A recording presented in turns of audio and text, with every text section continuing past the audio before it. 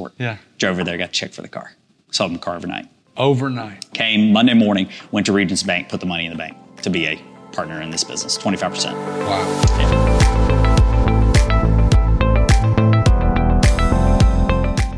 Welcome to Owner's Table, where today we talk to Paul Shunnarah. Now, the interesting part about this podcast is we could have probably went on for 3 hours talking, but we stopped it at a certain amount of time. But the interesting thing is Paul is a direct competitor to the company that I own here in Birmingham. So he has a meal prep business, and so do I, and we're really the only two people that compete in this space in Birmingham. But we talked about the immigrant lifestyle that he kind of grew up in and how it has caused him to own multiple businesses. He owns real estate. He owns a gym. He's fascinating. And now he's just grinded it out. Now he has a family, and how that has changed and how he's shifted his day and how he's just being a great dad and how he used to go work, 12, 15 hours a day. He's not doing that anymore. It's good. It's a great episode. And I know you're going to enjoy hearing how he's been on that journey. All right. So, hey, welcome to Owner's Table today. So today we're talking to an interesting guest. And so Paul and I have known each other for a while, but the very, very interesting thing about Paul and I is we are direct competitors here in Birmingham. So there's really only two different companies in Birmingham that do meal prep. Yeah, to my knowledge. To my knowledge as well. So we own MealFit. He owns Fit5. The exact same business, but really, really different in a lot of ways as far as just how we do things. So that's who we're talking to today. So there's going to be a lot of morals in this story today. So Paul, thank you so much for being here. Yeah, I'm so absolutely. glad to have you. So first question I always like to ask people is, so I know what you do. Okay. But why does it matter? Why does it matter? Why does it matter what you do? So I fell in love with the idea of how fitness and health changed people's lives. Mm-hmm. Started working out at Iron Tribe in 2007-8 at the first location, the Humboldt. Okay, I didn't know that. Yeah. So I was there right early on with all the initial guys that got it started. Yep. And for myself and the people there, I saw the change live. That marketing approach that they had at the time, which was, that fitness changed everything for people. Health changed everything for people. It changed how they handled money. It changed their relationship. It helped their values. It altered their medication, So coming from the Middle Eastern culture, it's not very common to see people take care of themselves. No. Especially like the generation that just, the first generation that came to America Sure. from the Middle East. So I saw family members having heart attacks in their 40s. Wow. So, growing up, like now that I'm almost 40, I thought to myself, like, oh my God, like I'm almost at that age of people that I saw having heart attacks growing up. So I fell in love with health and wellness, fell in love with the idea that it changed you on all levels. And I'd owned a small business. So, the entrepreneurship side of me started kicking in. Mm-hmm. And then that led me into the path now. So 2007, so let's go back. So we know you own the meal prep company. So let's go back 2007 or even previous to that. What were you, let's do this. Let's go back. Were you born here in the States? Born and raised Birmingham. Born and raised in the States. Where are your folks from? My parents are from Jerusalem. Both parents are from Jerusalem. That's great. So growing up, you grew up in Birmingham? I grew up in Birmingham, South Side. So tell me that journey of growing up, what the family life was like, what your parents were like. Give me the background. That background? So my dad came here 1967. My mom came here 1970. I think my mom's from Baltimore, Maryland. His family came here. His dad came here first. My grandfather came here to make a living for the family, send the money back home. Mm-hmm. The war happened, 1967. All the Shunnarahs of what you know now started coming to America. So, born and raised in Southside, Glen Iris community, right by UAB. The entire family lived on the same street. That's awesome. We lived right here. My dad's brother lived to the left, and the other brother lived there. Sure. And then directly across the street, my dad's aunts and uncles, brothers and sisters. So we all grew up on the same road. We played in the yard together, grew up, playing basketball in the backyard with your cousins. So I guess the question that you get asked every day is, how are you related to the guy that's on every single billboard in the city of Birmingham, all the way up to Nashville, all the way down to the Panhandle? Are you related to Georgia? And Georgia. Yeah. How are you related to Alexander Shunnarah? He's my second cousin. Alexander Shunnarah, second cousin. Yeah. Okay, getting that out of the way. Yeah. So growing up there, what was life like? What did your dad do? Okay, so your parents didn't come to here together. No, they met here. They met in Baltimore. So I don't know anybody from Jerusalem. Okay, that's awesome. I didn't know anybody from there. So like they met here. What did they do for a living? And so what did you see? So I was in a coaching family. So all I saw from the time I was 5 was football. So what did you see growing up your parents doing, and then what did you gravitate to as far as just like the profession is concerned? Okay, so when they got here, they didn't have an education. My dad didn't finish high school. Okay. My mom didn't go to college. Okay. So she got married at 18 and moved here from Baltimore. So we grew up where all of my family members were owning their own small business, grocery stores, car lots, car wash, car stereo, real estate. So I didn't even understand this idea of education really growing up. I always joke that like at the dinner table, my dad, when I was like ready to go into college, he's like, okay, what's that going to be like? Like, what does that mean? Are you going to be available to work for me? Wow. Because it was this, nobody was doing it. We all bragged about the one cousin that went, which would be Alex, right? And more of the Shunnarah family that went in and got their degree, became accountants, lawyers. See, that's so funny because like, and I don't want to draw stereotypes, but I'm going to draw stereotypes. So in Middle Eastern, there's a lot of Middle Eastern culture that like education is extremely important, correct? It goes both ways. Yeah, so it's usually one side or the other, depending on how those parents were raised in Jerusalem or in anywhere in the Middle East. Yeah, absolutely. Okay, so that wasn't very big for y'all. No, not at all. Didn't think I was going to go to college. All my friends were doing it. I hate to say this, all your white friends all my white friends were doing it. Yeah, they were all getting up, packing their bags, and going to Alabama and Auburn.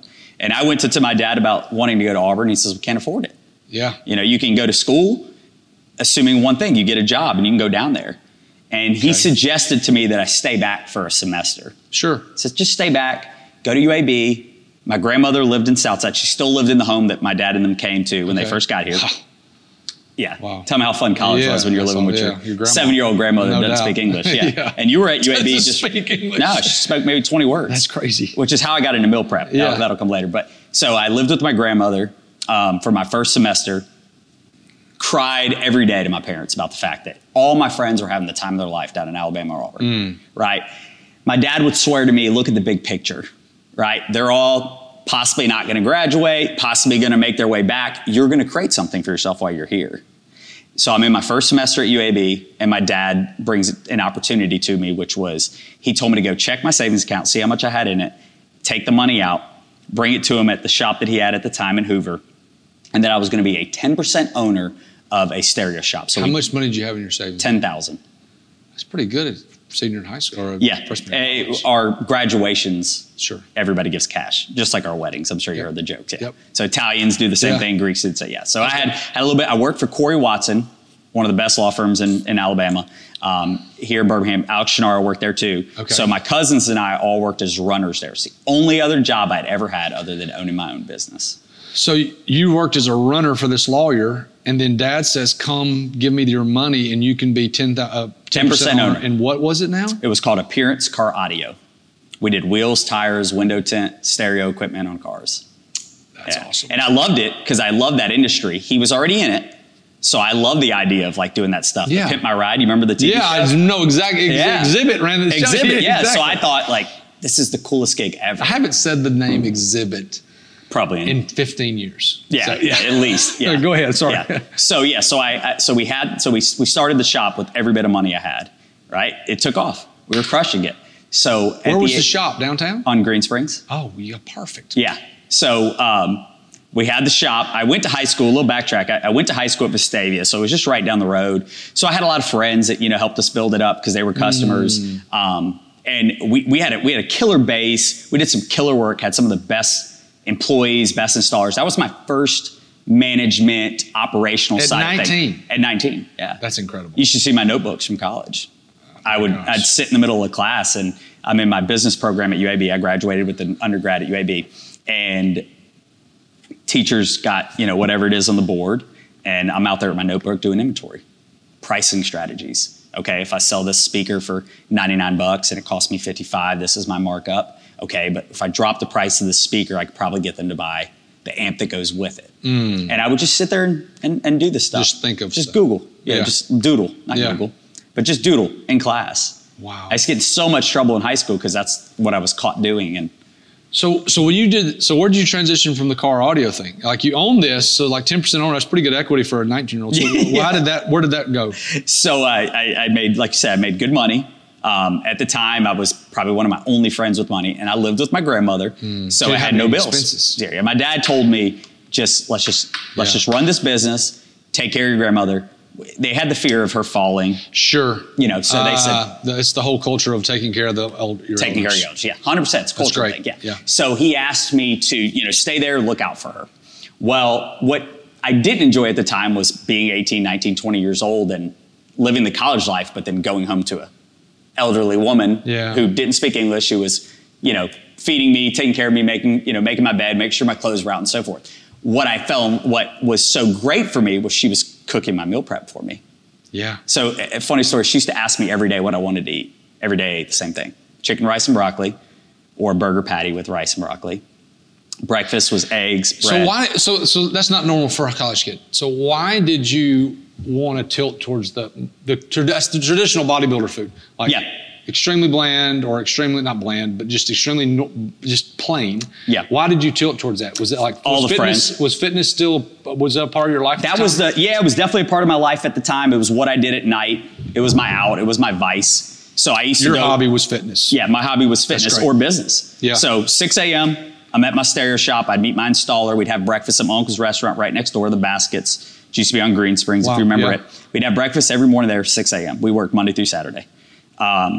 Wake up, go there, go to work, leave work at about 10:30, drive to my grandmother's house, grab my bag, eat my lunch, run out to class, be at UAB till about 1 o'clock. I'd go back to the stereo shop, finished out my day, went to class from 4:30 to 7 at night, and then I went over to AC Fitness, if you remember. I do. In Vestavia, that was a big gym at the time, Andrews. Yeah. So worked out there, then UAB my senior year built the new facility at the big rec center, so then I'd start working out there. What years were you there?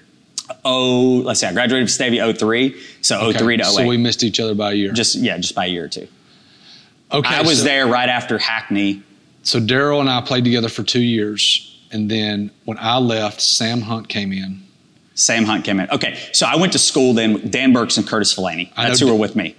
They were a year above me. So I know Dan really, really well. Dan and I played together for a year or 2 years.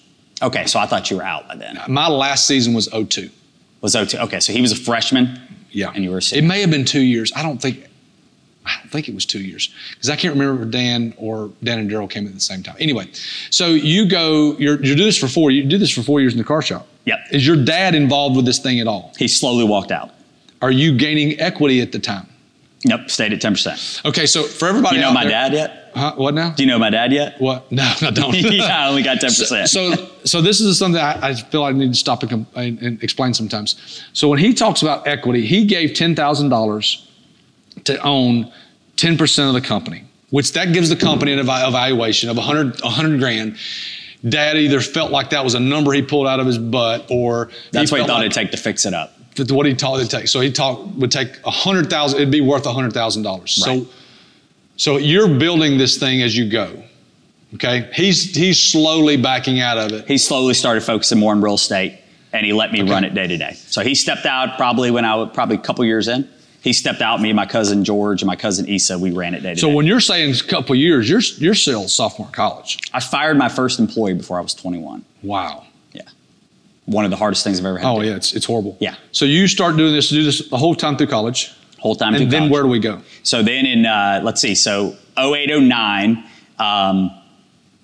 went through a real bad breakup, as you think at the time when you're in college. Yeah. Went through a real bad breakup, was going out a lot around town, met a lot of people, and decided I wanted to own a bar. I'd made good money. So you're 23 years old. 23 years old when I signed. Okay, so you still are on the car shop. The car shop. What do you do how do you transition into doing that? So I had the car shop, and then as I had the car shop, I started looking around to open a restaurant and bar around town. Visited different places that were available. I had this idea at the beginning, like a Miami style, urban bar that played good music, whatever. Slowly figured out real quickly, like that wasn't going to work in Birmingham, and we came up with a neighborhood grill idea, just opening up a little neighborhood spot. So I got into food, not by accident, but kind of by default, and obviously it was through fitness. So how did you go from car stereos to, hey, I want to own a restaurant? And why, right? Yeah, and why? Well, in people's defense that open restaurants, they don't know restaurants unless they've been in them, because restaurants are extremely difficult. Biggest mistake I made was not working for one before I opened. The 3-4 years of mistakes and money lost, I would say, biggest mistake I ever made. Wow. So if you're somebody out there that wants to own a restaurant, go serve, go bartend, go do everything. Go work every aspect. Work back at the house, clean the dishes, figure it all out. Because my employees were able to take advantage of me for the first 3 or 4 years. They were able to tell me, oh yeah, this is how you do it. No, because they saw somebody. Because that was better for them. Sure. This is how you should schedule, because it worked in their favor. How do you tell a cook that that's not right if you didn't know how to cook? You never done it before. You never done it before. Keep in mind, I was 23, 24. Yeah. So they were like, this kid doesn't know what he's doing. Second employee I ever fired was like my first year in, was my chef at the restaurant. Wow. And his exact words to me, one of the reasons why I let him go was, buddy, you're never going to make it in this industry. That was a conversation That's that he what he had. said? Yeah. Wow. See, when we started doing actual food, it was just me. But I did not start a restaurant. I was doing meal prep out of a guy's kitchen. And For your friends? Yeah. I had 8 meal prep people the first time we did it. You'll love this. And you thought you were onto something. Yeah. But I also had the meal planning part of it. Okay. So the meal planning first. Now, let me say this. The meal planning part of it was carrying everything. It was interesting. So this is back in 2011, 2012, 2013. Nutrition was starting to gain weight. It was CrossFit was getting big, nutrition. Paleo. All that. And so zone, paleo. Yeah. So we had a zone menu. Okay. Yeah, back when no one does zone anymore. No. So we had zone. But when I was working at the church, the first year, when I just randomly did meal plans, I made $8,000 the first year. The second year, jotting down and emailing somebody what to eat. That's it. Did you keep them accountable? No. It was strictly just, here's what you do. It was the same menu. To each person. Everybody got the same menu. The second year, we made 80. Just doing meal plans. So I'm assuming from there, somebody says, well, can you cook it for me? That's it. So all the hot moms in Cookeville were like, hey, I'm not going to buy your meal plan, but if you made the food, I would buy it. And so I would do the meal plan. Then the next week I would make some of that food for them, and that would be meal prep. So where you and I are different is I made something different every week, because I thought like people wanted variety. But what we did that was wrong on the front end is I made everything family style. So you got a half pan, and it was protein, vegetables, and starch. It was all in the same pan. You covered the macros, but you did it family style. Bro, we didn't even do macros. I remember that. My thing was not macros. My thing was better for you. I want to make your life easier and healthier. Smart. And I've always thought, and I still believe this, if you can just eat real food, you will be fine. Stop overcomplicating it. Don't overcomplicate it. Yeah. If you can just eat real food, what is real food? If you can eat if you eat food items with one ingredient, right, you are gonna be shop the outside aisles of the grocery store. That whole theory, and we've not varied from that a bunch, but you've had some fun. You threw some things in, but we've pivoted a lot as far as, because we were doing half pans. That was it. That was meal prep. Ashley Mack style. That's right. There in the street. What's the girl in Trustful? Mills by Misty. Mills by Misty. Yeah. That thought. Now, it wasn't frozen. It was you always picked it up, but like that's what which was probably the difference maker. Sure. Right? And we did that for a long time, and then we pivoted to all that. Individualized meals. We did, but we didn't do that. So you had no chef background? Zero. You just, they said cook this, and you said, I know what this is, I can do it. But for 2 years though, Paul, I did the meal plans for people. So here's what happened. The meal plans went out on Friday. So what did we do Saturday to Thursday? You say we. Me and my family. I made that for dinner for my family. Okay. And sometimes it sucked. It was bad. My wife's like, this is freaking horrible. And so we obviously didn't put that on the menu. And so I would make it that week, do the ingredients, put it in the email, and that was the meal plan that week. So what you got on Friday, I ate the 5 days previous. So I cooked so much for 2 years. I cooked all the time. And then when we pivoted and started doing meal prep, I didn't have a food background.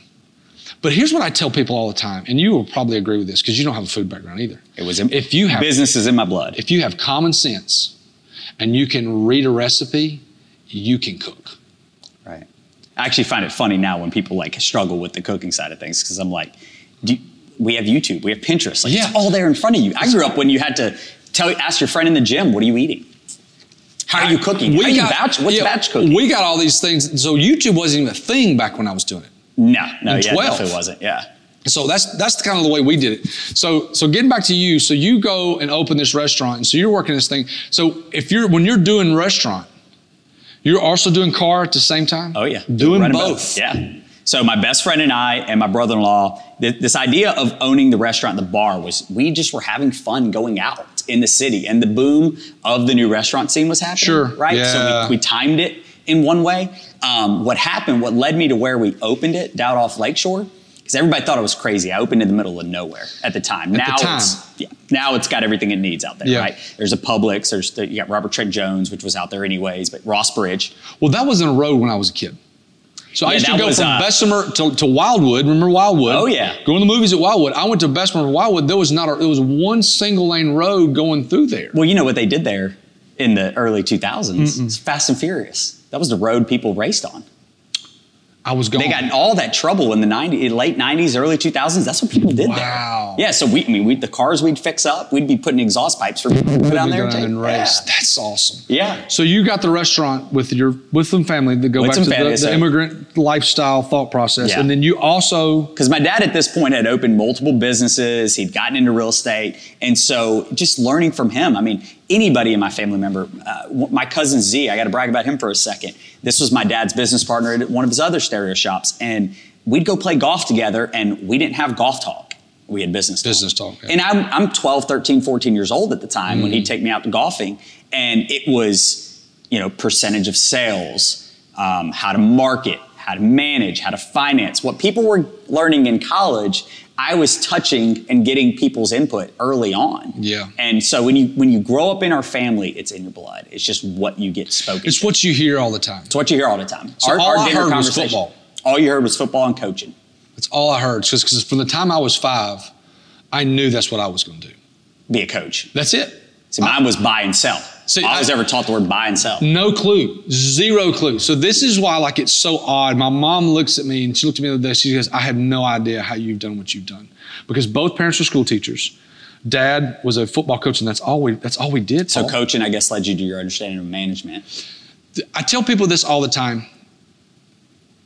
The 10 years I spent coaching college football, the number of lessons I learned there are astronomical. I can get in front of a crowd of any number and give a presentation off the cuff. I can talk about anything. I can walk into any room and meet people, meet strangers, because I had to do it twice a year recruiting. I had to go into a high school, find Coach Jones, who'd never met me before. Hey, Coach, how are you? Good to see you. And I had to make him like me. I had to do this with kids. I had to do this with parents. And I had to stand up in front of a room every day and convince 15 300-pound linemen that I knew what I was talking about. And I had to communicate to them. And protect you. Yeah, and I had to as a coach, I had to communicate to them what to do. So I had to learn in the morning, stand up every day in an offensive line meeting, coach those kids and teach those kids, and then go out and apply it every day. What age group was this? This was college, when I was coaching college. This was college. Yeah, so I was coaching college kids, and so a tough age to be in, to first be adapted to? It's all about the kid that you recruit. So that's why the recruiting process is so important, because you are going to spend so much time with those kids, especially if I recruited an offensive lineman and I was going to coach him for 4 years. So the type of kids that you had to sit there and go, okay, this guy's a heck of a player, but he's a royal turd.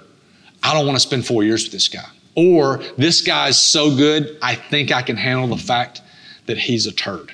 Does that make sense? Yeah. So that's what you had to do. But the lessons I learned during coaching is what led you down. Is what it gave me the soft skills to be able to to make it in business? Because there's so many soft skills in business of meeting people, talking to people. You and I could walk into any bar in Birmingham, and in 2 hours, we'd have 5 friends. Right. Both of us, because we both have got those skills. I learned mine coaching. You learned yours doing business.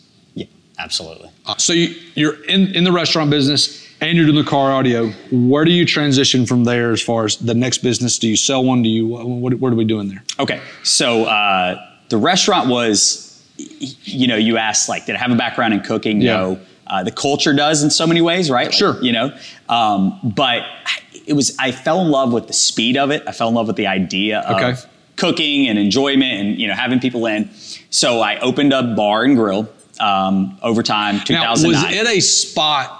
Is this existing spot? Because Luke and I talk about this all the time. Was it an existing spot or it did not exist? There was gravel floor in the building. Okay, perfect. The way I was able to do it at a young age was the landlord was willing to take a chance. The shopping center was vacant. There was nothing out there yet at this time on Lakeshore. There was only one apartment complex, still no gas stations even at that time. Wow. The only thing there was all the offices all across the street. Train, Cook's Pest Control, Hibbett Sports. I know where they are, yeah. So they were all across the street.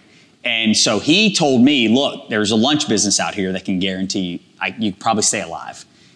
What's going to define whether or not you make money is your nighttime business. So we were like, bars keep people at night. 24-year-old mindset, right? Yeah, a bottle of beer, go to the gas station, get a 6-pack for $7, and they sell it for $3-4 at a bar. Sure. God, look at that money. Look at that margin. Tons of margin. You're just going to print it. That was the mindset, right? So we built out the bar, opened up. All my friends and family started. They kept us going, right? They were the reason why I was able to sustain 6 months, 8 months, because there's still nothing out there. They're all coming to support. They're all coming to support you, right? Biggest lesson I had to learn was your friends and family can only get you so far in business. Sure. If your friends now tell you, you're a great writer, go out and write a book, probably don't listen to them. Yeah. Because they're not going to be the ones that keep you. They're not going to be the ones that buy the book. They're not going to buy so many copies. Yeah. I couldn't tell you how many Fit 5 customers are friends and family at this point, right? Yeah. So had the restaurant, went through several obstacles with it.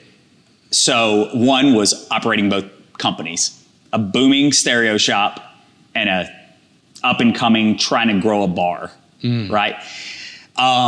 Couple things that changed it for me. My dad came to me after a couple of years in and was like, you got to cut the fun, right? You owe me so much money for building this out. You put up a lot of money yourself. You've been working your butt off.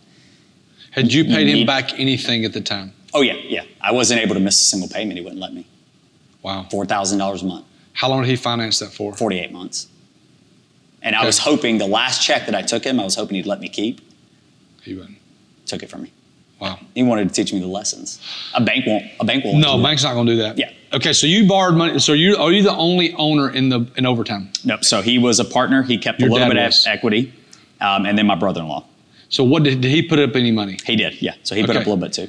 So you put up some. He put up some. Dad put up some. What was the split as far as equity is concerned? So it was me and my brother-in-law were 40-40, and then my dad was 20. So how it all even came to evolve to have my dad involved was, I thought that you could build this bar for $100,000, and I had 80. I thought I could put up the money myself. The money started dwindling. Yeah. And I didn't have a restaurant yet. A kitchen, is $100K. A kitchen. When I was leaving Cookeville, the place across the street was building a nice restaurant. The kitchen was $140,000. Yeah. And now it had a building. I was going to say, and now that won't get you anywhere. No. But like the POS system that we had, restaurant manager. Yeah. I think that tied in with the cameras was like $18K. Well, now it's an iPad. Now it's a Square system. So I ran out of money, went to my dad. It's like, hey. Okay, so you ran out of money. Your dad didn't give money initially. Nope. I was going to do it all myself. Oh, okay. So 23-year-old mindset. So he gave you some money, and then we finished it out. He had to give you some equity. He had to give him some equity and then pay him back with interest. Fixed payment, $4,000 a month. So I paid him off with 10%. Okay. Built into it. So we got it going. He came, had that conversation with me, said, hey, let's make this thing work, right? Or let's get rid of it. You don't need to be working 60, 70 hours a week and making no money. And I mean making no money, I don't think I took a paycheck. No. I might have took a couple $100 here and there. Yeah. Or I'd have to bartend. So when people thought what's the owner doing bartending? Well, the owner needed money. The owner needed money. Right. Needed the tips. I needed the tips. I needed cash too. Right. The only thing that saved me was that I had lived with my grandmother for so long. That's the thing that kept me. And then I had my payroll from my other company. Let me say this. So I've told kids this. I say kids, anybody in their 20s. So what helped me financially so much is when I graduated from college, I lived with my dad for 2 years. Something that most people weren't willing to do. They're not willing to do it because it's like a step back. But I made $35,000 a year teaching high school, and then I'll clean buildings at night. I didn't have any expenses. And so that money was going in the bank. Socked it away. And so when we transitioned into a new life, I had a cushion there. And that cushion stayed with me because I didn't have to touch it as we had made more money. And so when I decided, this is crazy, Paul, but 10 years after, when I decided to transition out of college coaching, I had that money that had just kept growing steadily that was in the market or whatever. You just weren't even paying attention. You weren't even paying attention to it because I saved so much in those 2 years, but that's exactly what you did. Yeah. People aren't willing to do that. And I tell people. I didn't have to cook my food. My grandmother had it. That's nuts. That's great though. No power bill. Yeah. So you, in restaurant, dad gives you the extra money, y'all get it. What made it start going? So I like to think it to this. So couple apartment complexes came. Absolutely. In the area. So it was a luck opportunity that fell into my lap where these apartment complexes were coming, construction workers were piling in. So my bar business started booming. Okay. But my lunch business wasn't there. Okay. So I loved marketing, always have. My degree's in marketing. So I started doing a little bit of background research of the restaurant industry, and I came across the idea that what we were struggling with was that we were called a bar, Overtime Bar and Grill. Okay. The sign on the wall said bar. The girls wore shirts that said bar. Your ticket when you checked out said bar. Okay. We rebranded. Changed the name to Overtime Grill. Okay, so let's go back. What made you transition to change it? What was the thing that said, we got to change?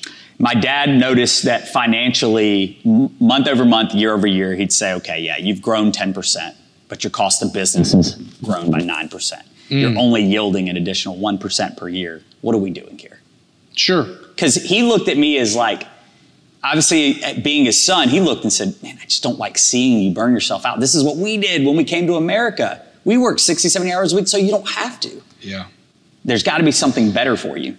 The lesson, one of the lessons is he was you were emotional about the thing. And he was. He was not emotional about the thing. He looked at the numbers. And the numbers don't lie. No.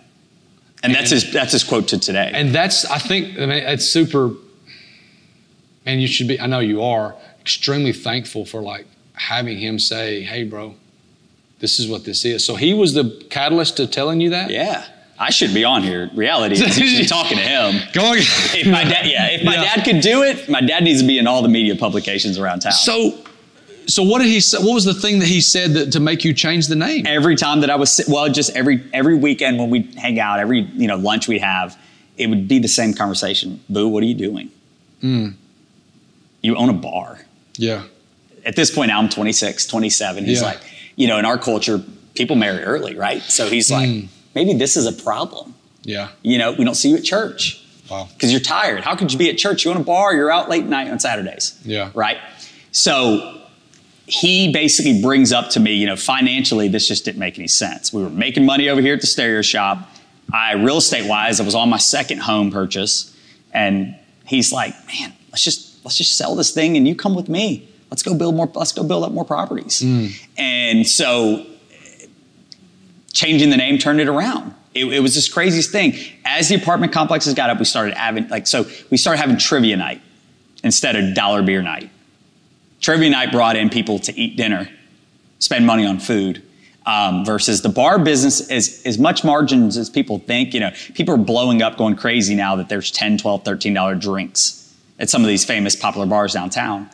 They're still not just banking it. Yeah. Right? There's still, some of them are probably barely covering at that. Sure. The margins are just not as good as people think when you count in labor and all the fixed costs you have. So he discusses that with me. We spent 3 or 4 months changing. We painted the place. We brought in boots. And I did all this myself, right? I couldn't get the money from him. No. There's no way. He would go, more money? You need more money to do this new idea that you think is going to fix this thing? Yeah. So I had to finance it all myself. Credit cards, sell cars, everything from what I had at home, get rid of. Did you have anything in savings that would have bailed you out of something if you needed to? And sometimes I did. Sometimes throughout the year, I'd have 10, 20, 30,000 hours in the bank. Sometimes at the end of the year, I'd have 5,000 hours in the bank. Wow. Okay. Depends on how business was going. So as we were talking off camera, you talked about the two things that blew my mind. That changing the name from Overtime Bar and Grill to Overtime, is it Cafe? Overtime Grill. Overtime Grill. The two things, you talked about parents and you talked about businesses. Yeah. So kind of unpack that for us a little bit, because my mind was blown when you said that, because that's when you said the business just not exploded, but you said it. Oh, my lunch business was we turned the tables twice in 2 hours. Wow. So go ahead and explain those two things that just opened my eyes. So by changing the name, the first thing was your credit card. So if you had a company credit card and you were allowed to eat out, or you're allowed to take me out to lunch, your company would not allow you to take you to a bar. Right? That's crazy. And a lot of people don't understand this, but a company can't be liable for you and I drinking together. Sure. But a company can be liable for you and I to go to have a burger. So I lost the ability. So if all these people that worked across from me wanted to take an employee out, a salesman out, somebody from out of town out for lunch, they had to leave and go down to McAllister's. They can go to Hooters, but they couldn't come to Paul's place. Hooters was like a mile down the road. Yeah, sure. So I lost that lunch business. So we pivoted that. We put weekly specials on the table. Okay. We started doing a little bit more home cooking, shrimp and grits, pastas. Sure. We got a little bit away from the bar food. So instead of it just being wings, burgers, sandwiches, we started having more where if you were sitting across the street, you can get like a plated lunch. Yeah. Kept it affordable. So that was a couple of things. Built out a big patio, upgraded the TVs so that we can increase the sports environment. Made NFL Sunday a big thing. We hosted birthday parties. My cousins will joke to you today that I'd go around town and be like, Thomas, when's your birthday? Yeah. And you'd say it and be like, okay, you ought to throw a party over at Overtime. And then, I may or may not be there. That's awesome. Just to get it crowded. That's incredible. Yeah. So you start doing that. That starts making, do you start making money at this I started able to pay myself. Okay. That was it. Still not making How long into owning it did you make this change and start being able to pay yourself? Year 5. Year 5. By year 3, the statistic. Yeah. By year 3, 90% or 80% don't make it. And by year 4, the 90% of those don't make it. Don't make it, yeah. So the fact that you're still in business is wonderful. Yeah. So good team. You start to grow, and then where do you transition to from there as you're being able to pay yourself? So as I'm able to pay myself, I had an opportunity. So I was doing CrossFit at Iron Tribe. Okay. Hurt my shoulder. Started doing therapy at D1. Okay. Great gym. Great gym, yeah. As I'm doing my therapy on my shoulder, the guy mentions to me, what are you going to do when it comes to fitness? You obviously can't go back to CrossFit. I said, I've always wanted to box. I've always wanted to kickbox, but I don't want to fight. Okay. And he goes, oh, you ought to go see Master Sharam. He does this workout in a basement in a house in Cabo Heights with his brother-in-law, Aaron Crocker. And Aaron was one of the original. Moving? No. Aaron Crocker was at Iron Tribe. Okay. Early on. So he says they do this workout in the basement. Okay. Come to find out, David and Aaron were eating lunch at my uncle's restaurant. And one of my best employees, her name was Rose. Rose had been working for us for years. Rose said, Paul, you need to meet these guys. They come into the restaurant and they're working on this business called The Gauntlet. It's going to be a kickboxing gym, They're doing it out of the basement of home. I'm like, I've heard about this guy. I heard he does it in Cabo Heights. Yeah. I go and visit Master Sharam. He pulls out a projector screen and pitches me this idea of a gym called The Gauntlet. And I fell in love with it. It had everything that I was already in love with health and wellness. Because during the bar, during my later years of it, after year 4 and 5, I got back into fitness and I started using the bar to make my meals. And then I started working out at the Ross Bridge gym right down the road. So I would actually leave the bar 8, 9 o'clock at night and go work out. Oh my gosh. I get texts from my buddies, hey, come back down. I'm like, nah, man, I'm here. I'm here, I'm working out. So I meet with them and they said, here's the problem. They said, we got to open this place up. We have to at least sign the lease within the next 3 weeks. And we need some money. They needed, right at $200K, one of the partners already had 50. Oh my gosh. Okay, yeah. So I had a little bit of cash. Okay. And I was driving a Mercedes S550. Okay, I'm gonna ask this question. Why were you driving an S550? Young, had the stereo business. I had stopped driving a nicer car for a while I was getting the restaurant going. But I grew up on that at the stereo shop, all the owners and the employees had cool cars. So it was almost like a quote unquote expense for you. Yeah. You rationalized it that way. Yeah. It had the wheels, the tires, the stereo shop. Wow. It was for work, right? Oh, yeah, sure. Yeah. Okay, so you have a little money, and then you have this nice, probably $100,000 car? Well, no, it was used, probably 45, 50K. Wow, okay. Yeah. So then what happened? So I go out that night, and so I met David on a Friday. I met him at the building, saw it, went over the business plan, fell in love with it. Homewood? In Homewood, yeah. And said, I can get you the money. Right? So I called a guy that I knew, a German friend of mine that was looking to build a second overtime. And I said, hey, we need to pivot. I'm going to get into this gym. You want to get in? He says, yeah, man, I'm all in on whatever you're doing. Relationships, people, right? And how I knew him was from the bar. Just hung out together. Restaurant. Yeah. Change gears here. So then I'm going out that night to go to Tin Roof, and a buddy of mine was a security guard there. And he said, man, I love your car. I pulled up right in front of it. I said, yeah, I got to sell the thing. He said, why? I said, I'm going to invest in this business. It's paid for. I need to get the cash back out. We went to the Birmingham police station the very next day, and then we drove over to Birmingham. I think the police station has like a credit union or some sort. Yeah. Drove over there, got a check for the car. Sold him the car overnight. Came Monday morning, went to Regent's Bank, put the money in the bank to be a partner in this business, 25%. Wow. Yeah. So you bought in at 25%. My other buddy bought in 25. Okay. 25 and 25. And the other guys. Yeah. Okay, so so this is still going. What year was this? 2010, 11, 12? Yeah, 2011. I had no idea you'd had that gym that long. Yeah. Wow. Okay, so all under 30. So you've owned 3 businesses under 30 years old. You have the restaurant. It's got going back on its feet. It's paying operating itself at this point. So you bought this gym. So then what? Oh man. So it didn't work. The first gym didn't work. The first partnerships didn't work. Okay. So out of the 4 of us, we dwindled to 2 within 2 years. Did y'all have a gym period? Barely. Okay. What'd you do? 30 members. Okay.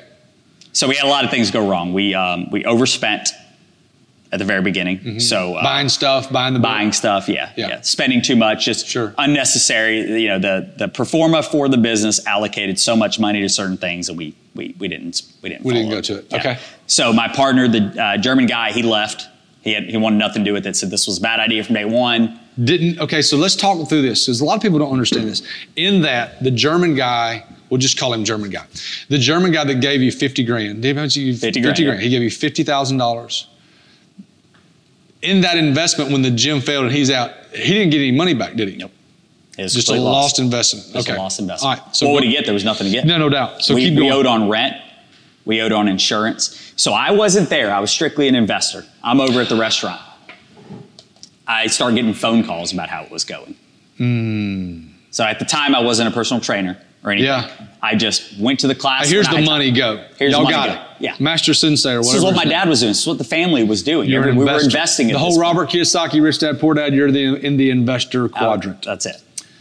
Got it. Yeah. Okay, so you didn't buy a job, you were being an investor. Great. So they run the business. I say run the business to the ground. It didn't survive. Then what? Because it's so what happened was we got the one out, we got the other one out, and then myself and David Master Sharam, we sat down and looked at each other, and we realized at this point we had a beautiful building. We had everything we needed. We just needed to catch up on rent. We needed to pay off the insurance company. And just because you didn't know, just back insurance payments. It was literally canceled. Shannon Walchek calls us up. Hey, you're going to have to start figuring out how we're going to get this money on this rent. Wow. These are the stories people don't understand about small business. Like I'm going to sleep at night knowing I owe $7,000 tomorrow. Where do you just wake up and get that kind of money? Yeah. So anyways, we sat together and we said, look, he said to me, do you still think this is where? I said, I never thought it wasn't. The partnership was not good. We didn't have a good standing, and we did not build it on a good foundation. We all didn't trust each other at the very beginning, and look where the money went. So let's sit down and let's go over this. At this point, I had successfully ran 2 businesses. So in my head, successfully ran 2 businesses. Right. That's the thing that I think people don't understand is you're probably built like an operator. Do you think that? I think that all day long, right? Like I go into a place and my brain works a certain way. How many tables and chairs fit in the building? So you were an investor. Now you and Master Sherman sit down and say, let's operate it together. Okay. Help me out here. Yeah. So we only had a few classes a week. So we did so many things. We brought in new trainers, the who, not how idea, right? Like, So we went from us teaching every class to let's bring in the right people to teach the class. Changed up the workouts. Had more fun, themed the classes, right? 90s night, all that stuff. Built it back up. Got it to where we were sold out. We had no more space in the space that we were in. We were very small, but it was like 2,200 square feet. It was right on the corner of 280. And so David and I, once again, had to look at each other and say, what are we going to do here? What's next? Right, what's next? We can only fit in 14, 15 per class, and every class was sold out. We had 5 to 6 classes a day. That's incredible. Yeah, it was a hell of a turnaround. An even better turnaround comes later. Were you making any money? We were paying ourselves. Okay, great. In small business, sometimes that is making money. It is. More than people think. It is. For sure. If you're paying yourself, like I know a girl that owns a restaurant here in town. She's owned it since late 2020, early 2021. She's yet to pay herself. Yeah, I've heard multiple stories like that. So, okay, I'm sorry. So go ahead. And so you're paying yourselves. So we're paying ourselves, very nominal. Yeah. Just to teach class, right? My business partner puts up his land. He had inherited some land from his dad. And my business partner, keep in mind, today is 72 years old. At the time was in his 60s. So you got a 6-year-old and a 30-year-old, right? Oh, man. Yeah, so, Ari, who you know, Ari, Hobson Ray. Yeah. So you got Ari coming and sitting. She was our marketing company. She's sitting with Paul and she's sitting with David. And she's trying to say, okay, guys, we really need to clean this up. Can you two see this? And David, this is where he was amazing. David was a minister and David was a music teacher and he was in the military. So David basically says, you guys are the young ones. You guys, you tell me what to do and we'll do it. Yeah. And so we rebranded. We got away from the fight look that we had and went very much softer. Mm-hmm. That's when we changed the logo once again to the overtime thing, rebranded, kind of cleaned it up.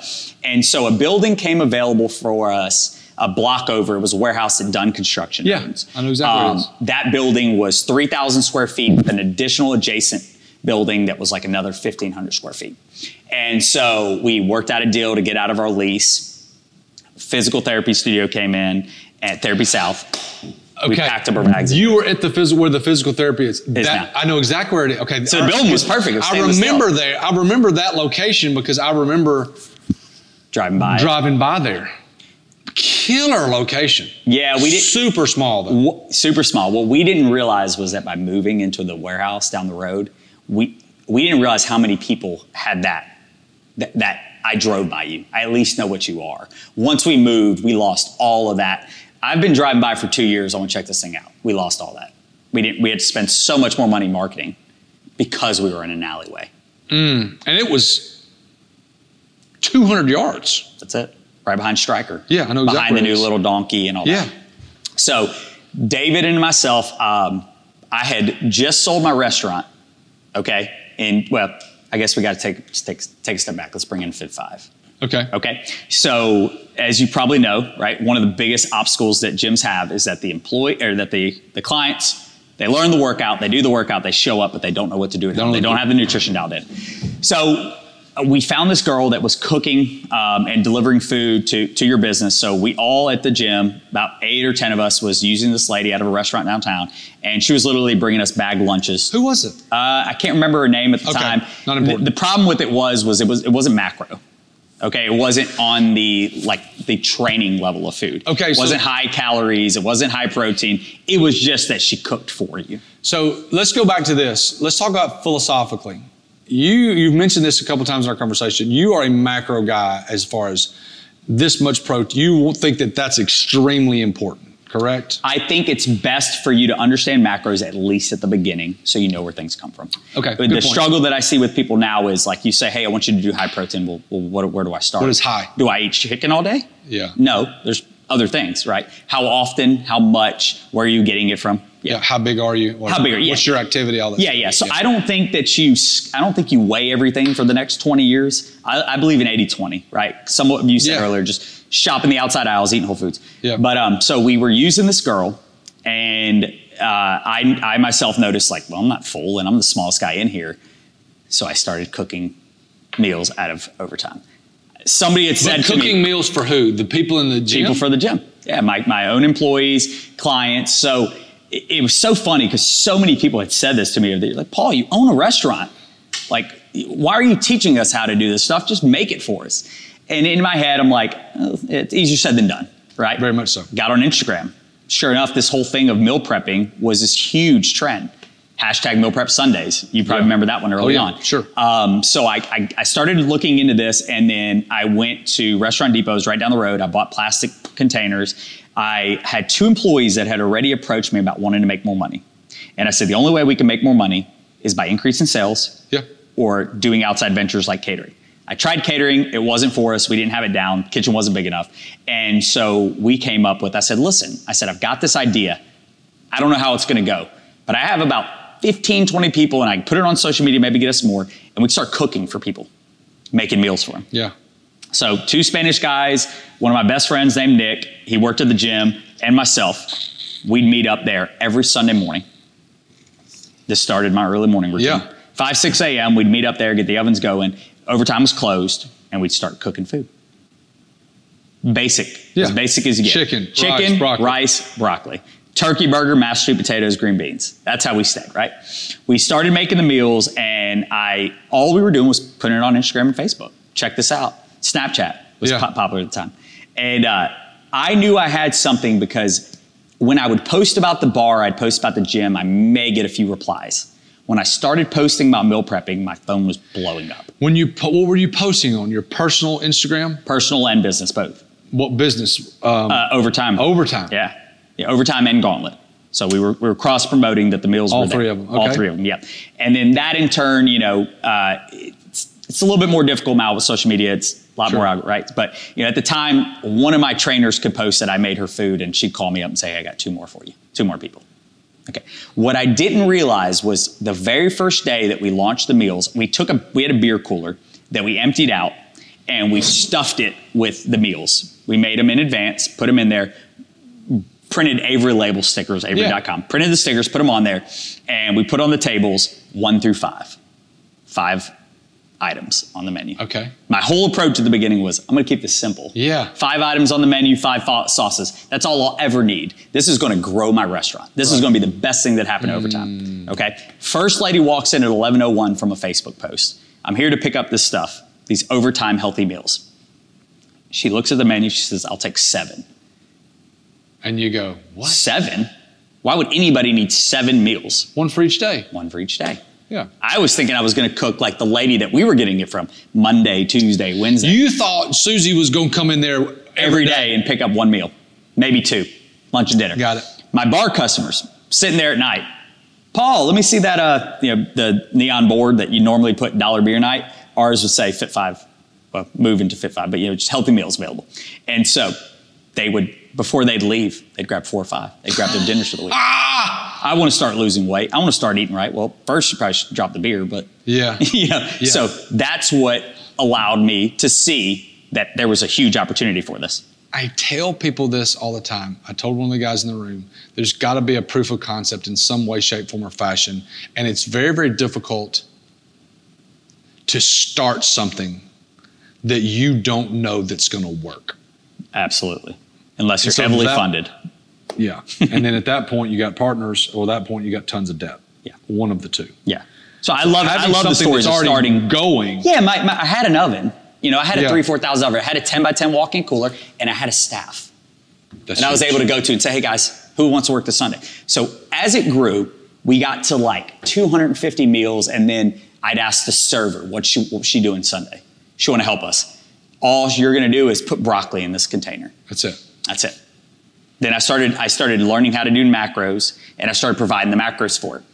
I was $6, $7, $8, $9 a meal at the time. I remember when you started, because we saw y'all, because we had been doing this for 2 or 3 years before this when we were in Tennessee, and your meals were so inexpensive. And you thought, what were we doing? I was like, I thought, how's this freaking guy make any money?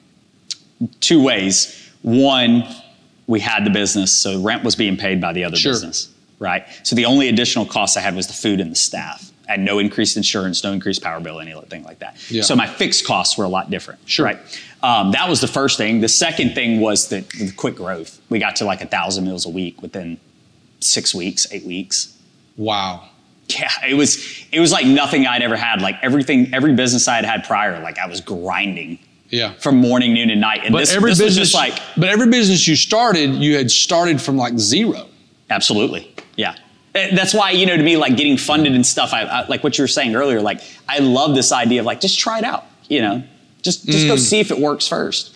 So you're at the restaurant, Fit 5 at this point when does it get bigger than the restaurant? So we named it. Meaning profit margin. Profit margin. Okay, so we named it Fit 5 because on 5/5/2017 was when it was official. Did not know that. Yeah. I love that. 5 meals. Okay. Under 500 calories. Okay. And the day we did it was Cinco de Mayo. Me and my cousin Ferris, my cousin Chris, my cousin Fu, we're all hanging out in my house together. Of 17. On 5/5/17. That's perfect. So I had no idea. Yeah, my cousin Ferris said it to me. It was Fit 5. We had the name Fit, and then we just started going everywhere with it, Yeah. And then it was Fit 5. So I make a social media post about how I'm going to start Fit 5, and this is my next thing that we're going to do here at Overtime. And old friend of mine, his name is Brock Warren. Yeah. We always call ourselves, I'm Danny DeVito. He's Arnold Schwarzenegger. He's like 6'7". Yeah. I can't stand walking around with the guy. Yeah. So he sees my post. He Facebook DMs me. He's, call me now. Right. And if you know Brock, he's very demanding. I don't know Brock. Oh, man. I've heard of him for 5 years now. Yeah. I mean, he makes you look small. Yeah. And you're a big guy. Wow. So he calls me up and he says, listen, I'm already kind of doing this. So Brock owns Elite Nutrition. Yeah. A little backdrop and dry. He went to Homewood, went to Auburn. He actually lived with some of my high school best friends in college. Oh. But he's a year above me. So Brock calls me up. I was in Michigan at the time, and I wasn't engaged yet. I was dating my wife now. And Angela and I are at my family's, and Brock texts me and says, you need to call me. We need to talk, right? And I leave my family, and I'm like, I tell my wife now, I'm like, hey, Brock wants to chat. She's like, you're on vacation. Yeah. Can you not leave? That's how small business works. Give me a minute. Right? Yeah. I go outside. Brock says, listen, we need to do this, and we need to do this together. Birmingham's not that big, so we need the partnership. And you have what I don't have. You have the kitchen experience. I have the nutrition experience. I own 3 nutrition stores. I have athletes, customers, I have good clientele coming in. You can literally just sell me the food. That's all you need to do. I can keep your business alive. So we decided 50-50, Fit 5 was made. Okay, go back. Do you have any partners in Fit 5 at this point, or is it just you? It was just me in my restaurant. It was just me doing it out of my restaurant. I was by myself. Perfect. So the guys that own the restaurant with you weren't partners in Fit 5? Weren't partners in Fit 5. Good for you. Okay. Yeah. So why did you think that you needed Brock? So because you had made this time, how many meals were you selling a week? I was getting close to 1,000. So you're selling 1,000 meals a week. This is where I have a hard time with bringing in somebody. You're selling 1,000 meals a week, and you're not doing a whole lot. You're posting on social media. And we already had the restaurant, so customers were already coming in. So we were just turning the tabletop around. Hey, this is what we have in our weekly specials. So why did you think you needed a partner? So there's a couple things. So financially, the company was in need of, we needed to scale. I was learning that very quickly. I wasn't going to get away with one oven and a walk-in cooler. Okay. So I knew I needed more money. At the time, all my money was invested in what I had. I didn't just have cash. You didn't have cash in it, okay. So that was the first thing, financials. If you know Brock is a straight shooter. He doesn't beat around the bush. He's a hell of a businessman. He sold me in so many ways, with the idea like, hey, I can take another 1,000 meals off your hand. But I'm only going to give you 1,000 meals if we partner, if we do this together. So my 1,000, his 1,000 meals, we're at 2. We're making wave. Yeah. So the next thing that Brock offered me was in Hoover, at his Hoover location store in River Chase, right next to Planet Fitness. He said there's a little space in the back of it. Because I was telling him that I was struggling doing it out of space. With space. You were doing everything on Sunday. We're doing everything on Sunday. Just like I used to. Just like you used to, yeah. Yep. Okay. I was literally stacking broccoli on top of kegs in the walk-in cooler. Sure. That's how the space was fit. I'll never forget that I was having fights. Employees were fighting because the sauce cooler would have Fit 5 sauces that were made with coconut milk instead of buttermilk, right? And then it'd have the overtime sauce. And one day I came in and they got crisscrossed and I texted the entire team and, hey guys, this can't happen, right? And the team from overtime came back to me and says, well, that's your Fit 5 team there, sir. And that's when I knew this place can't exist anymore. They can't coexist. They were already button heads. Yeah. Okay. So not only was it safe, so we were taking the bar area up front, putting all the tables together, and that's how we stretched the conveyor belt meal prep stations. That's how you assembly lined it. I had two pool tables, and I'd cover them with black tablecloth. Yeah. Right?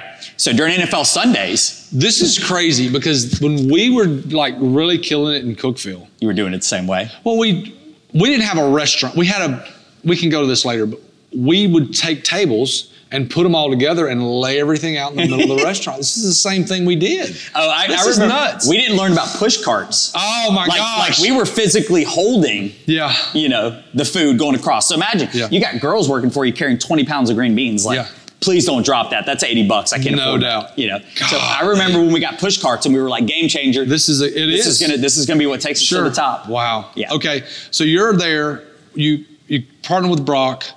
There's a space behind. There's a space inside of Elite that he was using for storage and for an apparel company he had. He said it's about to come available. It's 700-800 square feet, bigger than the kitchen we were in. Bigger than the kitchen I started in. So I'm like, dude, you can get this to it? He goes, not only can I get it for us, I'll give it to us super cheap.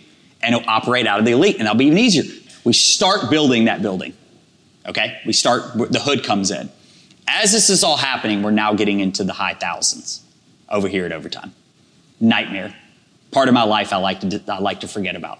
Operating all that, the restaurant, the stereo shop, getting the gym off the ground. Shit, the stereo shop. Yeah, so all this is happening, right?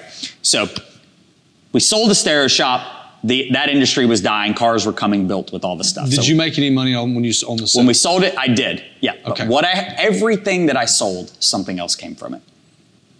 So when I sold the restaurant, when I sold Appearance, I dumped it into Fit 5. When I sold Overtime, I dumped it into the new Gauntlet. Everything I was taught that never stopped. Sure. Just like investing, right? Like you don't pull out of the market today and never put it back in something else. Yeah. Okay. So we start, Brock says, okay, I have this building over here. So as we're building it and this is growing over here, we realized the building that we were moving into Hoover wasn't big enough. Brock calls the landlord up. You realized, praise God, you realized it before. Before. The only thing that was in was a hood. Okay. It's still expensive. The walk-in was on its way. The walk-in was already there. It wasn't put up. Wow. And Brock calls the landlord, and the landlord says, man, you just signed this lease. I don't really know what I can do for you. Maybe if something becomes available for you in this big shopping center, we can make something work. So we make it happen. We're building it out. Walk-in cooler, 10-foot hood. So you continue to go forward with the small space? Yeah, we had to. Shit. We signed a lease. Everything's going in.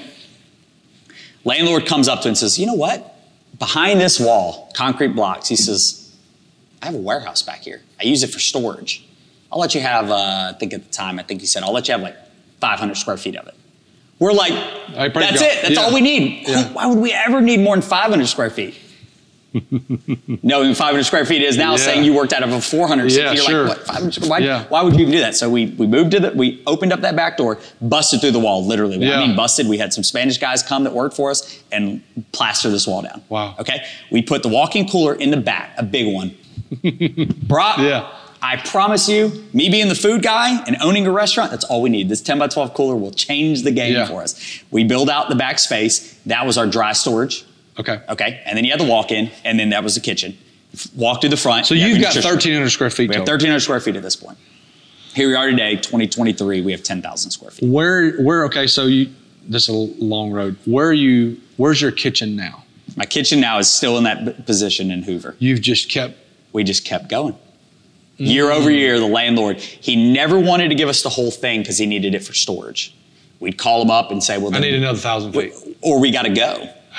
We have no choice. We've outgrown this. We started looking at buying buildings around town. The problem with that, the boom of like downtown, the problem with that was like none of them had a restaurant. So, okay, we buy this building, get us a great deal on a building, but we need $500,000 for a restaurant. $200,000 or $300,000 to build out. Minimum. On the low end. On the low end, yeah. So, at this point, we've had multiple walk-in coolers, right? So one by one, we took down a wall and we went. We went from 1,300 to 23 to 4 to 7 to during COVID, 2022, we said, give us all time's up. Give us the whole thing. Okay, go back to COVID. So, you want to really? See, did your meal prep business go down? First couple months, and then it went right back up. That was the catapult, a big part of it. During COVID. During COVID. Yeah. What happened? The beginning of it was not fun. What happened there? So what catapulted you guys? So what catapulted us was that restaurants, people, everybody was gearing towards, we were getting a lot of catering phone calls of like nurses, doctors saying, hey, I need you to provide food. I have 5 conditions. The meal needs to be refrigerated. I don't want hot food. Easy. We already do that. Yep. I need the meal to be in containers. Easy. I already do that. Sweet. I need the meals to be delivered. Guess what? We have refrigerated trucks. You did then, yeah. Yeah, we did then. Yeah, we had our first one. Okay. No problem. Right. Number 4, nurses prefer to eat healthier. Great. I got you covered, boss. Yeah. So there was things like Lindsay Lutz, if you know Lindsay, Life Flood Source. Lindsay reached out and says, hey, I'm raising money. I remember this. Yeah. Yeah. And she says, I've raised money and we need food. So we saw that opportunity and multiple people started calling us with that same issue. An insurance agent whose insurance wasn't losing any money at that time because they were still collecting. So I had insurance agents call us like, hey, I've got a group of 50. I want to help out. Can you cook their meals for them? So that's kind of what kept us going, right? It was paying the bills. Because the gyms were shut down. Gyms were shut down. So our model was built off of dropping them off at a gym. Us too. We weren't doing home delivery at the time. See, in Tennessee, we started doing home delivery. But when I moved here, I realized I knew that was not, I couldn't do that in Birmingham. Like it wasn't for what you It wasn't a viable option for us. Like it wasn't going to work. Yeah, home delivery cost us about $200K. It does. To launch it. Y'all are doing home delivery now. We do home delivery now, yeah. We had to buy multiple refrigerated trucks, other vehicles to be able to drive. We had to staff to home deliver, packaging, all that changed. So it costs about $200,000 in the long run. So I remember so let's go back to this. After COVID, that kind of, what there? So you started home delivery. Yep. You've got refrigerated trucks. Where are you at right? So this is a transition from COVID. So from COVID to now, where's the business at? You got 10,000 square feet. Your kitchen's larger than mine. Like where are you at right now with Fit 5? So Fit 5 now, we do about 25,000 meals a month. Wow. We deliver them all across the state of Alabama. So we go Huntsville, Tuscaloosa, Montgomery, all the way down to Auburn, Columbus, Georgia. Wow. Next move for Fit 5. Expansion on the home delivery. So we just currently do central Birmingham, but we want to go out with home delivery. Possible shipping, maybe. That one's tough because you got to go frozen and we want to stay fresh. Yeah. I'd say next up would be either we make our way towards Nashville, we make our way towards Atlanta, and just start excurting out. Hill City, Gadsden, Anniston. Moving one way or the other because you're already into Huntsville. What was the biggest challenge as far as the moving to other markets? So the biggest challenge in general was I never had a business this big. So like being able to pull the trigger on the scale of this, right? So everything though, but the hub is here in Birmingham. So you don't have a kitchen in Huntsville. You don't have a kitchen in those other places. That's our secret. Everything's right? That's the secret to meal prepping versus restaurants. Yeah. To catering. Well, it's like I tell people all the time, I don't want to own a restaurant because everything that I do, I've already got money paid for in advance. You get paid for it in advance, and then you don't see the customer. So I don't have to worry about front house. I'm back house only. I never thought of that, but that's a great. You don't have to worry about worst case scenario. 5 people don't show up today. Yeah. Right. It's just get the food done. It's just harem. It's just harem scarum at that point. That's it. So, in your culture, work is extremely important, but so is family. So you're kind of getting. You made the mention earlier about being a little bit ostracized by not being 26, 27 years old and not being married. Yeah. Okay. So you've worked your face off all these years, extreme amount of success. Now you're married. Now you've got 2 kids. So I remember the journey of like you having the first one. I remember because I was really good friends with Ari and you and I touched base a little bit. And then now you've got 2. Talk to me about the little difference in lifestyle from just being married to now married, the largest business I've ever owned, and 2 kids. How does that work? So the first change was schedule. So I started getting up at 3:30 in the morning. Yep. Started getting my work day done by 10 a.m. Okay. Every day, Monday through Friday. That was what I had to do. Sure. I was getting nowhere. I wasn't checking boxes off. I wasn't getting any of my task sheet done. Yeah. Because I did not understand how much time kids took. Oh yeah. Right? I'd been on my own my whole life. I lived with my grandmother, and then I had my own place. I hadn't lived at home in years. I had no idea what kids do. And so I changed my schedule up. started getting up earlier, getting everything done. I come home, my whole day, other than being by my phone, is done by about 10:30, 11 o'clock. And I spend my afternoon with my kid. So you go home, you're home at lunchtime every day? Every day, Monday through Friday. So how many employees do you have right now? Fit 5 has 22. Gauntlet has 5. Elite, Brock and them have 5. And then we have the real estate company, Shunnarah Development. So from a real estate, what are you doing? So over the years, we'll do that later. Okay. So with the kids, you got a 2-year-old and a 13-week-old. Yeah. What is the most fun thing that you do? Your go-to activity with your 2-year-old? Well, my 2-year-old, Yeah. Oh man, he's gotten into swimming. Okay. So getting in the pool. We got a little inflatable bounce house like the ones that Sam's has. Yeah. So you remember when we were growing up, an inflatable was like a big deal. Big deal. And now they sell them at Walmart. Yeah. So we got a little inflatable. I love getting inside that thing with them. I love taking them to these little trampoline parks. So y'all have got one that you can just go. Just a little one, probably the size of the stage. But I love taking them. There's a place called Altitude in Pelham. It has a little toddler section, and then has the adult side of the trampoline park. And I'm 5'5". Yeah. So like I literally go up and think. Go and everything. Yeah. He thinks it's the biggest. He thinks it's the best thing ever. So talk to me about your wife. How does your wife? What's you and your wife's relationship like as far as from the business standpoint? And like, what does she do for a living? What does she do for a living? So she's a clinical therapist. She sees children with OCD and anxiety. Okay, so she does that. So she works a 40-hour week. No, not anymore. No. Okay, what does she do now? So she does, but she still works that. She just doesn't work that many hours anymore. So she was at UAB. Okay. And then we found a firm out of Auburn. So a practice where the lady was just because of telehealth. Yeah. So now she sees patients via telehealth upstairs in our office at home. Your house. At home. She does about 15 to 20 patients a week. That's incredible. She love it?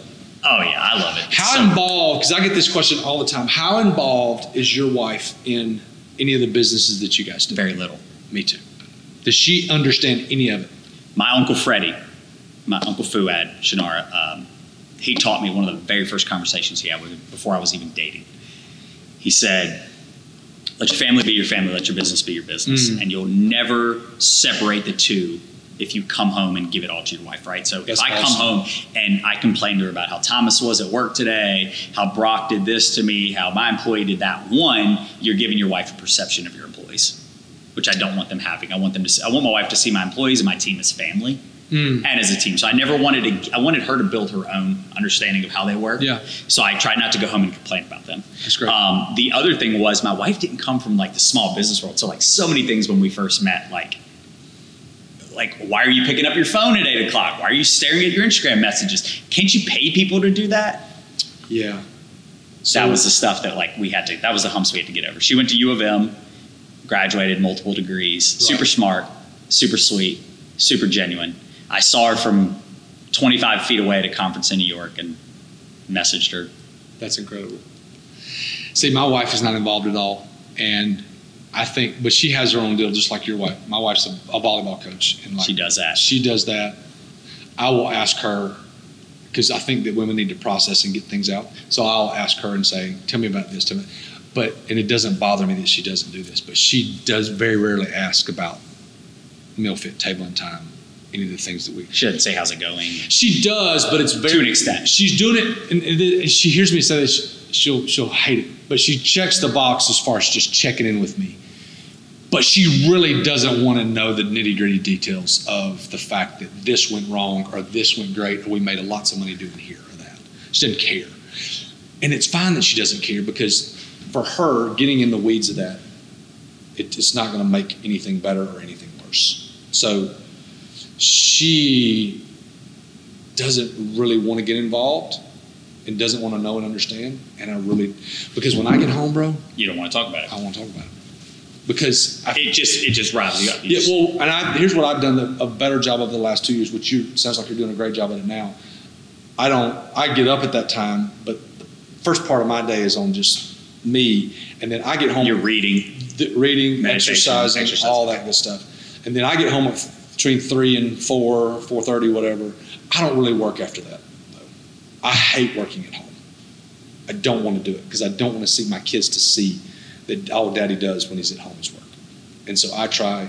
Yeah, that was my grow up. Yeah. Was watching our dads work until 9, 10 o'clock at night. So I didn't want to do that. So, hey, this has been unbelievable. And I think that we need to do another one to kind of go deeper into the business stuff, because there's real estate stuff I want to talk about. Yeah. There's more of the business stuff that I want to talk about, and just all those different things. So before we leave, where can people find you? What's the best way to get with you, whether it be on the gym, Fit 5, real estate stuff? What's the best way to find you? Instagram is probably the most popular thing that I'm on.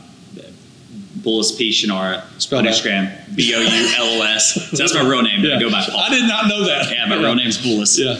I started going by Paul because of business. It was easier years ago. Yeah. Then you can find at Fit 5 Meals at Gauntlet Fitness, our website, fit5meals.com, gauntletfitness.com. Shunnarah Development is not, on a social level. It's a back house thing that we do in our family with development, property, and so forth. Exactly what we want to talk about the next time we're here. So, hey, thank you so much. I appreciate it. Thank you. Sir. All right.